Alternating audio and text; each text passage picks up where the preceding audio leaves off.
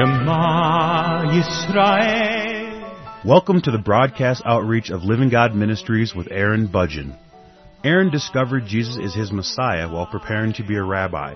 He now teaches for several organizations and is the teaching pastor for Living God Ministries. Strongly distinguishing between the Old and New Covenants, Aaron presents the Scriptures from a Judaic and historical frame of reference.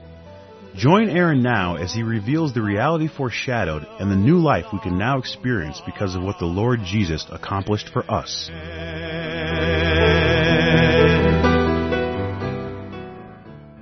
In the previous broadcast, I was speaking about Hebrews chapter 3 and the importance of recognizing that the reason why the children of Israel did not enter into the promised land of Israel when they were taken out of Egypt was because they did not believe their God.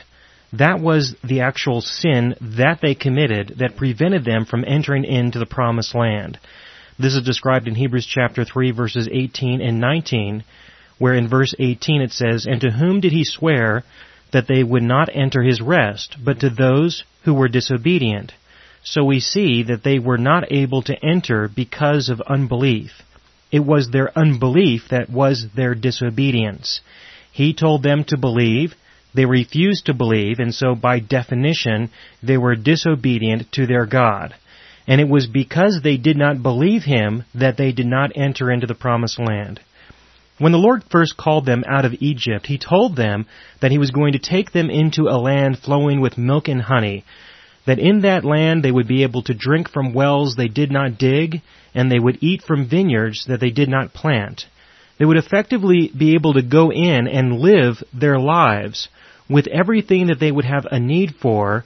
They would be able to live their lives out of the abundance of what was already there, that they would not necessarily have to work as hard as they would if they were pioneering the entire territory, but instead they were going to be able to go in and take over the infrastructure that was already in place.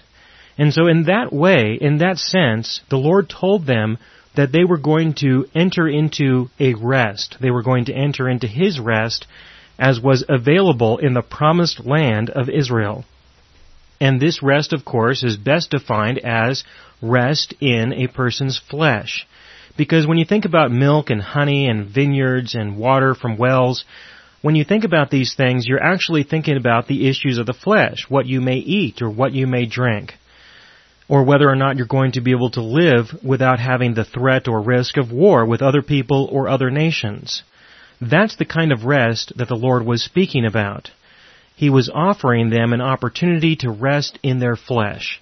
There was no opportunity for them to rest in their spirit, just in their flesh. That's what He's talking about here in Hebrews chapter 3. And they refused to enter into that because they did not believe their God. That was their sin, that they did not endure to the end, which was the end of their belief, which was to believe to the extent where you would actually step into what the Lord promised to give you. Now the children of Israel did eventually enter into the promised land. They entered into the promised land and they began to take over the land, and over time they were able to assert enough control over the land to the extent where they were able to enjoy the vineyards that had been planted and drink from the wells that had been dug previously from other people. But when they did, there was a rest that they still did not enter into. And that's another rest that has to do with a person's spirit. It has to do with a person's heart. And this is something that they certainly encountered, especially because they discovered that while they were living their lives there in Israel, they still had a restlessness in their hearts. Some people were willing to try to live in obedience to the Mosaic Law, to all of the commandments of God, and they discovered that they were not able to really live up to the expectations that were described in the law. And so in effect, they were not able to really live as God wanted them to live while they were there in the promised land. They were not living a righteous and holy life, is what I mean. So while they were able to indulge their flesh with the things that were there in the land, they were not able to live a holy and righteous life as the Lord had called them to avoid the sins of the people who they overthrew. And so the people discovered that they did not have rest with their God. They did not have peace with their God. That they were still sinful, wicked, and evil, and they were not able to overcome those particular issues in their own hearts. So when you consider Hebrews chapter 4, as we enter into Hebrews chapter 4, it's important to understand that, first of all, the children of Israel were not able to enter in because of their unbelief. Their unbelief was their sin. It was their disobedience. But even though they entered in, they did not enter in to all of the rest that the Lord had available for them. There was more rest besides the rest in the flesh. And this is described in Hebrews chapter 4, verse 1, where the writer says, "Therefore let us fear, if while a promise remains of entering his rest, any one of you may seem to have come short of it. For indeed we have had good news preached to us, just as they also. But the word they heard did not profit them, because it was not united by faith in those who heard." And what that meant was, in terms of united by faith, was that they did not respond to the truth that had been revealed to them. They did not believe to the extent where they were willing to enter into the promised land. But here's the distinction, and here's the transition in this thought, in this train of thought that the writer to the Hebrews is establishing.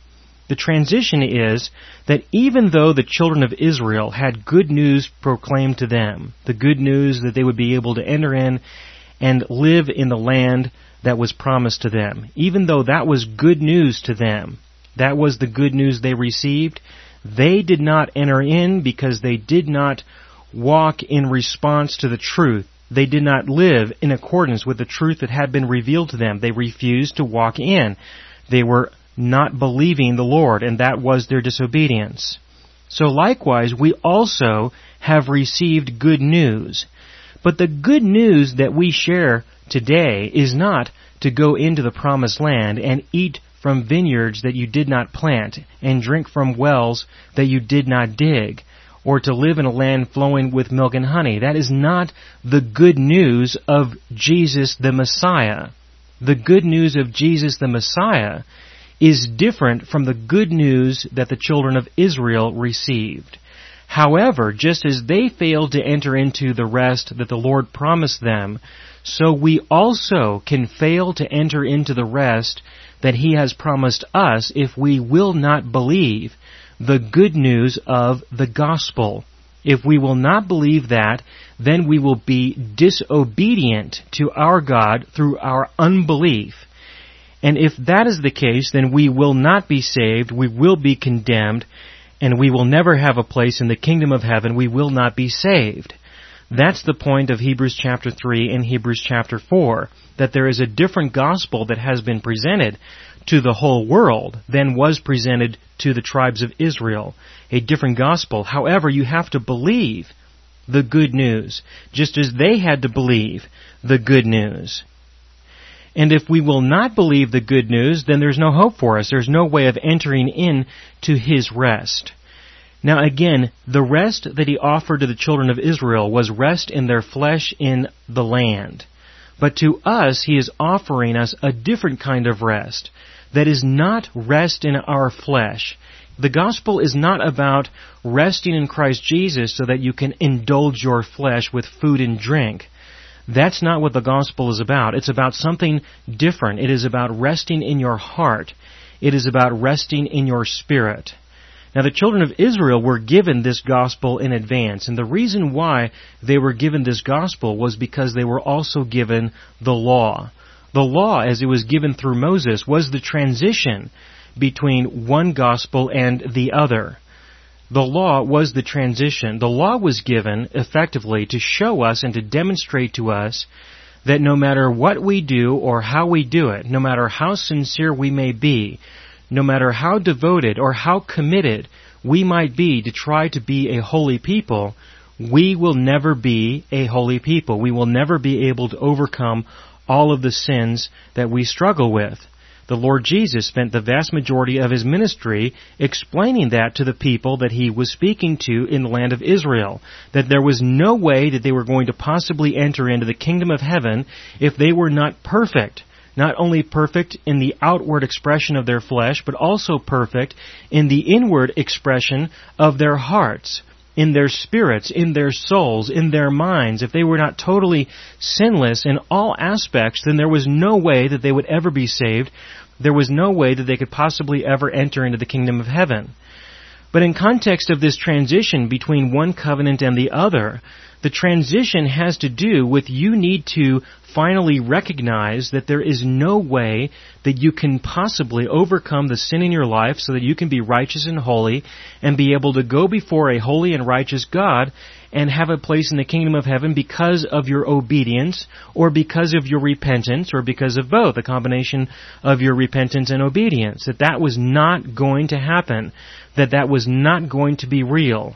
But until you realize that, you're going to have to continually try and work at it with hope that one day you will discover and recognize the truth that you cannot do it.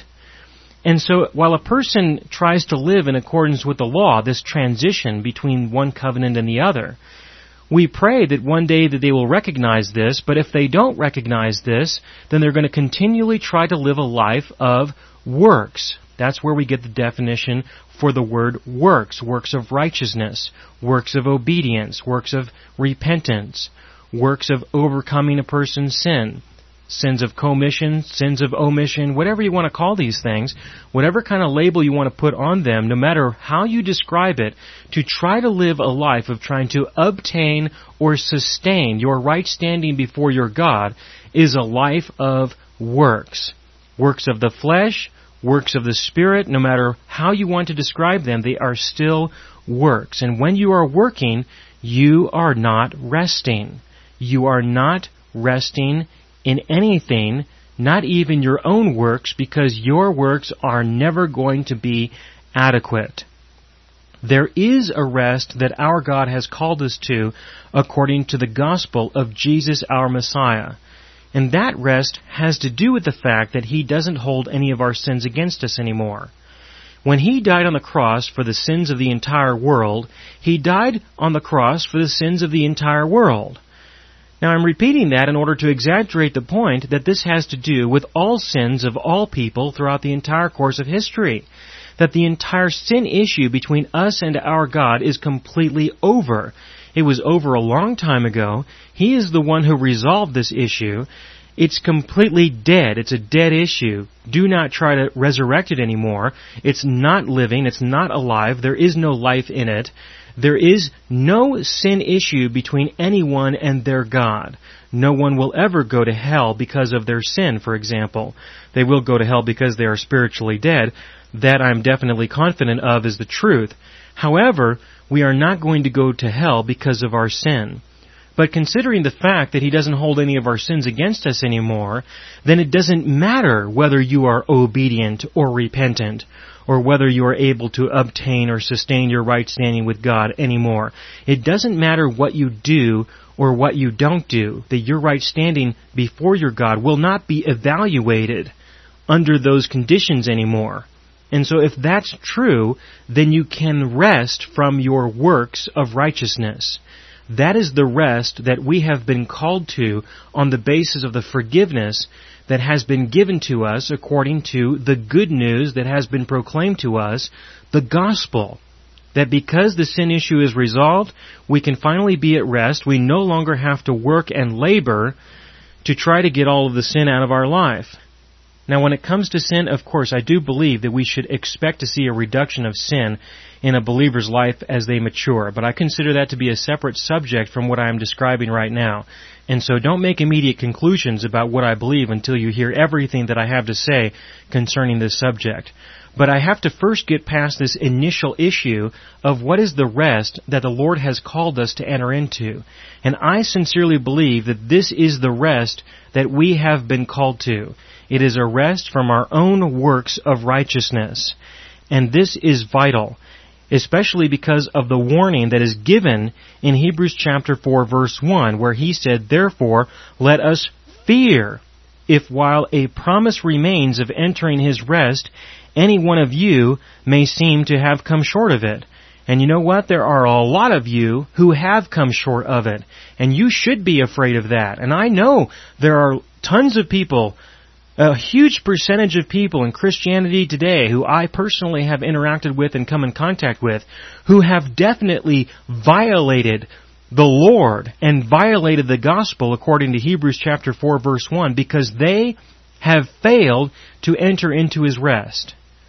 The number one way that people fail to enter into His rest is that people still believe that the Lord holds their sins against them. This is everywhere. This is absolutely everywhere. Anytime you hear anybody say anything that gives you the sense, feeling, or impression that the Lord holds your sins against you in any way whatsoever, then that is a person who has failed to enter into the rest that God has promised and that God has given. This is a person who is not believing in the complete forgiveness that has already been executed on their behalf.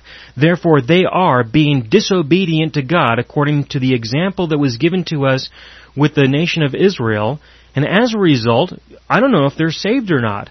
I personally believe that there is great evidence to show that they will be, but that's because of other issues and other reasons. I am thankful that I won't be making these kinds of judgments, and I think they should also be thankful concerning that particular issue, that the Lord will make the right judgment concerning these things. But the point is that I really want to emphasize is that they are being disobedient. They are the ones who are violating God, and they are violating the gospel. In Hebrews chapter 4, verse 2, "For indeed we have had good news preached to us, just as they also, but the word they heard did not profit them because it was not united by faith in those who heard." If you believed that the Lord did not hold your sins against you anymore, then you would walk in your daily life recognizing that truth and responding to that truth. That would be your faith in the truth that was revealed. That would be your expression of your faith and would demonstrate that you believe God. Let me give you an example. If at any time you ask God to forgive you for your sins, then that is definitely a violation of the truth that has been revealed. Because if you ask Him to do something that He has already done, you don't believe that He's already done it. That's the bottom line. Now, of course, I'm not saying that we should then use that as an excuse to sin, or that the sin issues that we struggle with are not important. That's definitely not what I'm saying. Again, I can say a lot about this subject. Consider the series of teachings that I did titled Overcoming Sin. In those programs, I said an awful lot about this subject, especially concerning the ways that people try to overcome sin, but never do overcome their sins. I have a lot to say about that, but in this context, I just want to say, with the short amount of time that I have right now, that if you ask God to forgive you for your sins, then you don't believe that He has already forgiven you of your sins. You are not walking by faith. You are not living by faith. You have not walked through the door of salvation that has been opened to you. You are not walking and living in accordance with the new covenant. You have not entered into that yet, let alone experience anything about the rest that we have been called to. You do not know what that is. And I can say that with great conviction because I remember what it was like to live that way. I remember what it was like, and so I see a lot of people who are still in the situation where I once was. And I have experienced walking by faith according to the new covenant, and I will tell you with great conviction and with great sincerity that the life that I walk in today is so much greater than the life that I was walking in before. That the life that I know, which you do not know, you have no idea what it's about, is so incredible. The freedom and the rest and the peace that I have in my heart, and also, in addition to that, the side effect of overcoming sins in my life. I don't want to neglect that at all.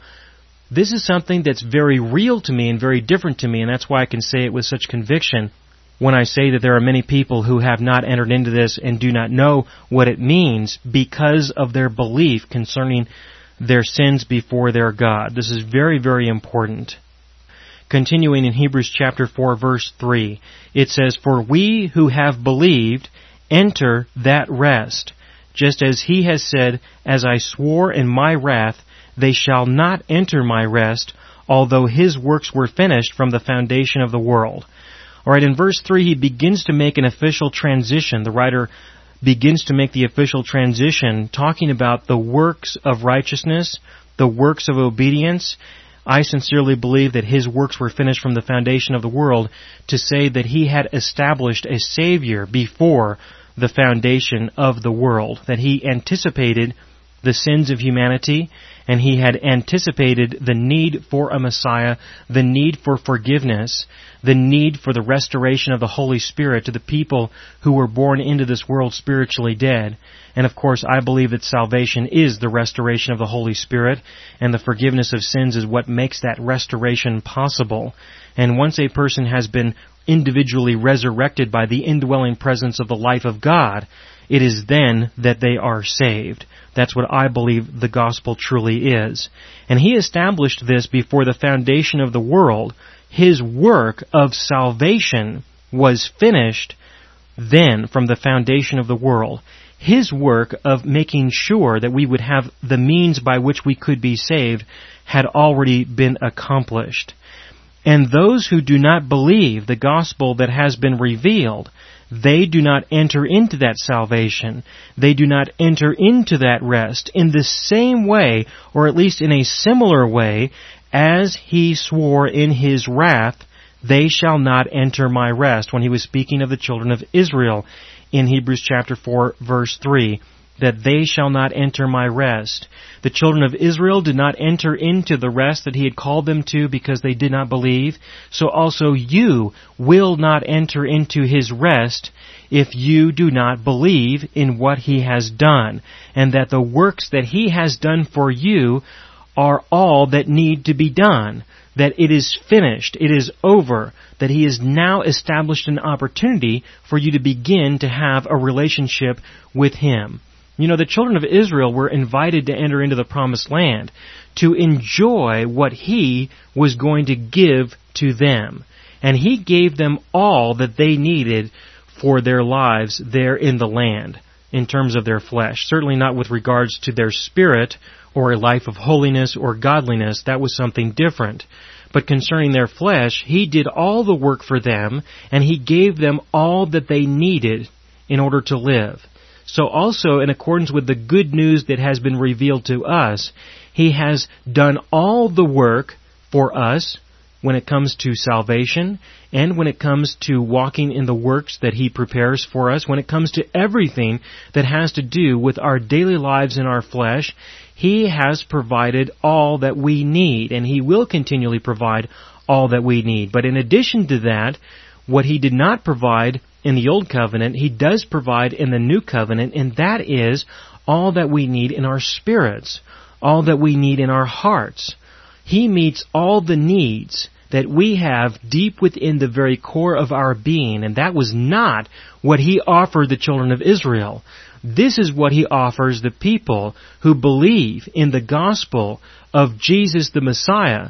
These are people who are children of God, born again by his Spirit, and only these people are given all that they need, all that we need in the very core of our being, in our spirit and in our soul. That is good news, and this is on the basis of what he has given to us, what he has done for us, all of the works that he has already done for us. This is a vital, important thing to understand, that this is not about what you do for God. It is all about what he has done for you. And if you will not believe in all that he has done for you, then you will not enter into his rest. Continuing in Hebrews chapter 4, verse 4, "For he has said somewhere concerning the seventh day, and God rested on the seventh day from all his works. And again in this passage, they shall not enter my rest." He's talking about the Sabbath day and the foreshadowing of the Sabbath day. That does not have anything to do with resting during one day of the week. It has to do with foreshadowing a real rest that we can now enter into on the basis of resting from our works of righteousness, our works of holiness, to include our work of resting on the Sabbath day as an act of obedience to the Mosaic law. There is another rest that has to do with resting from all works of righteousness, all works of holiness.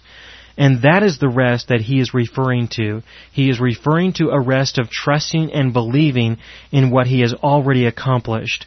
And if you try to live in accordance with your own works in any capacity in order to obtain anything from God or to give anything to God, then you have completely lost sight of everything that he has accomplished and everything that he is doing. You have not entered into the rest that he has called us to, which is a different rest than what he's talking about on the Sabbath day.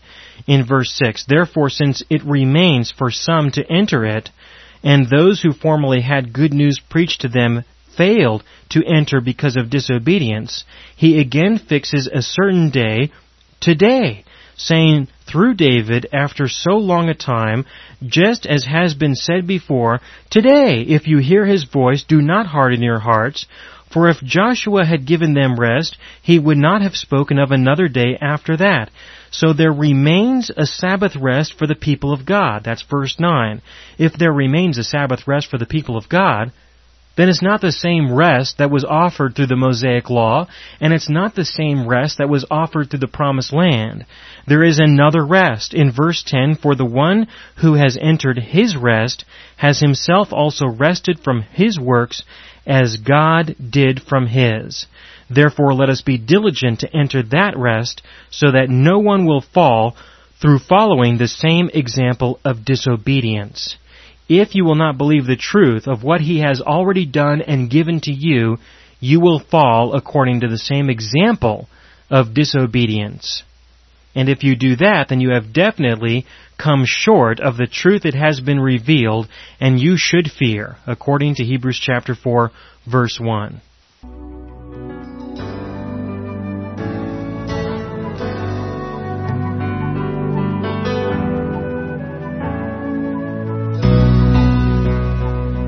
You have been listening to the broadcast outreach of Living God Ministries. You can hear all of our programs for free through our radio archive at livinggodministries.net. That is, livinggodministries.net. Do help us develop new radio programs and continue broadcasting on this and other radio stations. Send your contributions to Living God Ministries, P.O. Box 38353, Colorado Springs, Colorado 80937, or use the donation link on our website, livinggodministries.net. That is, livinggodministries.net.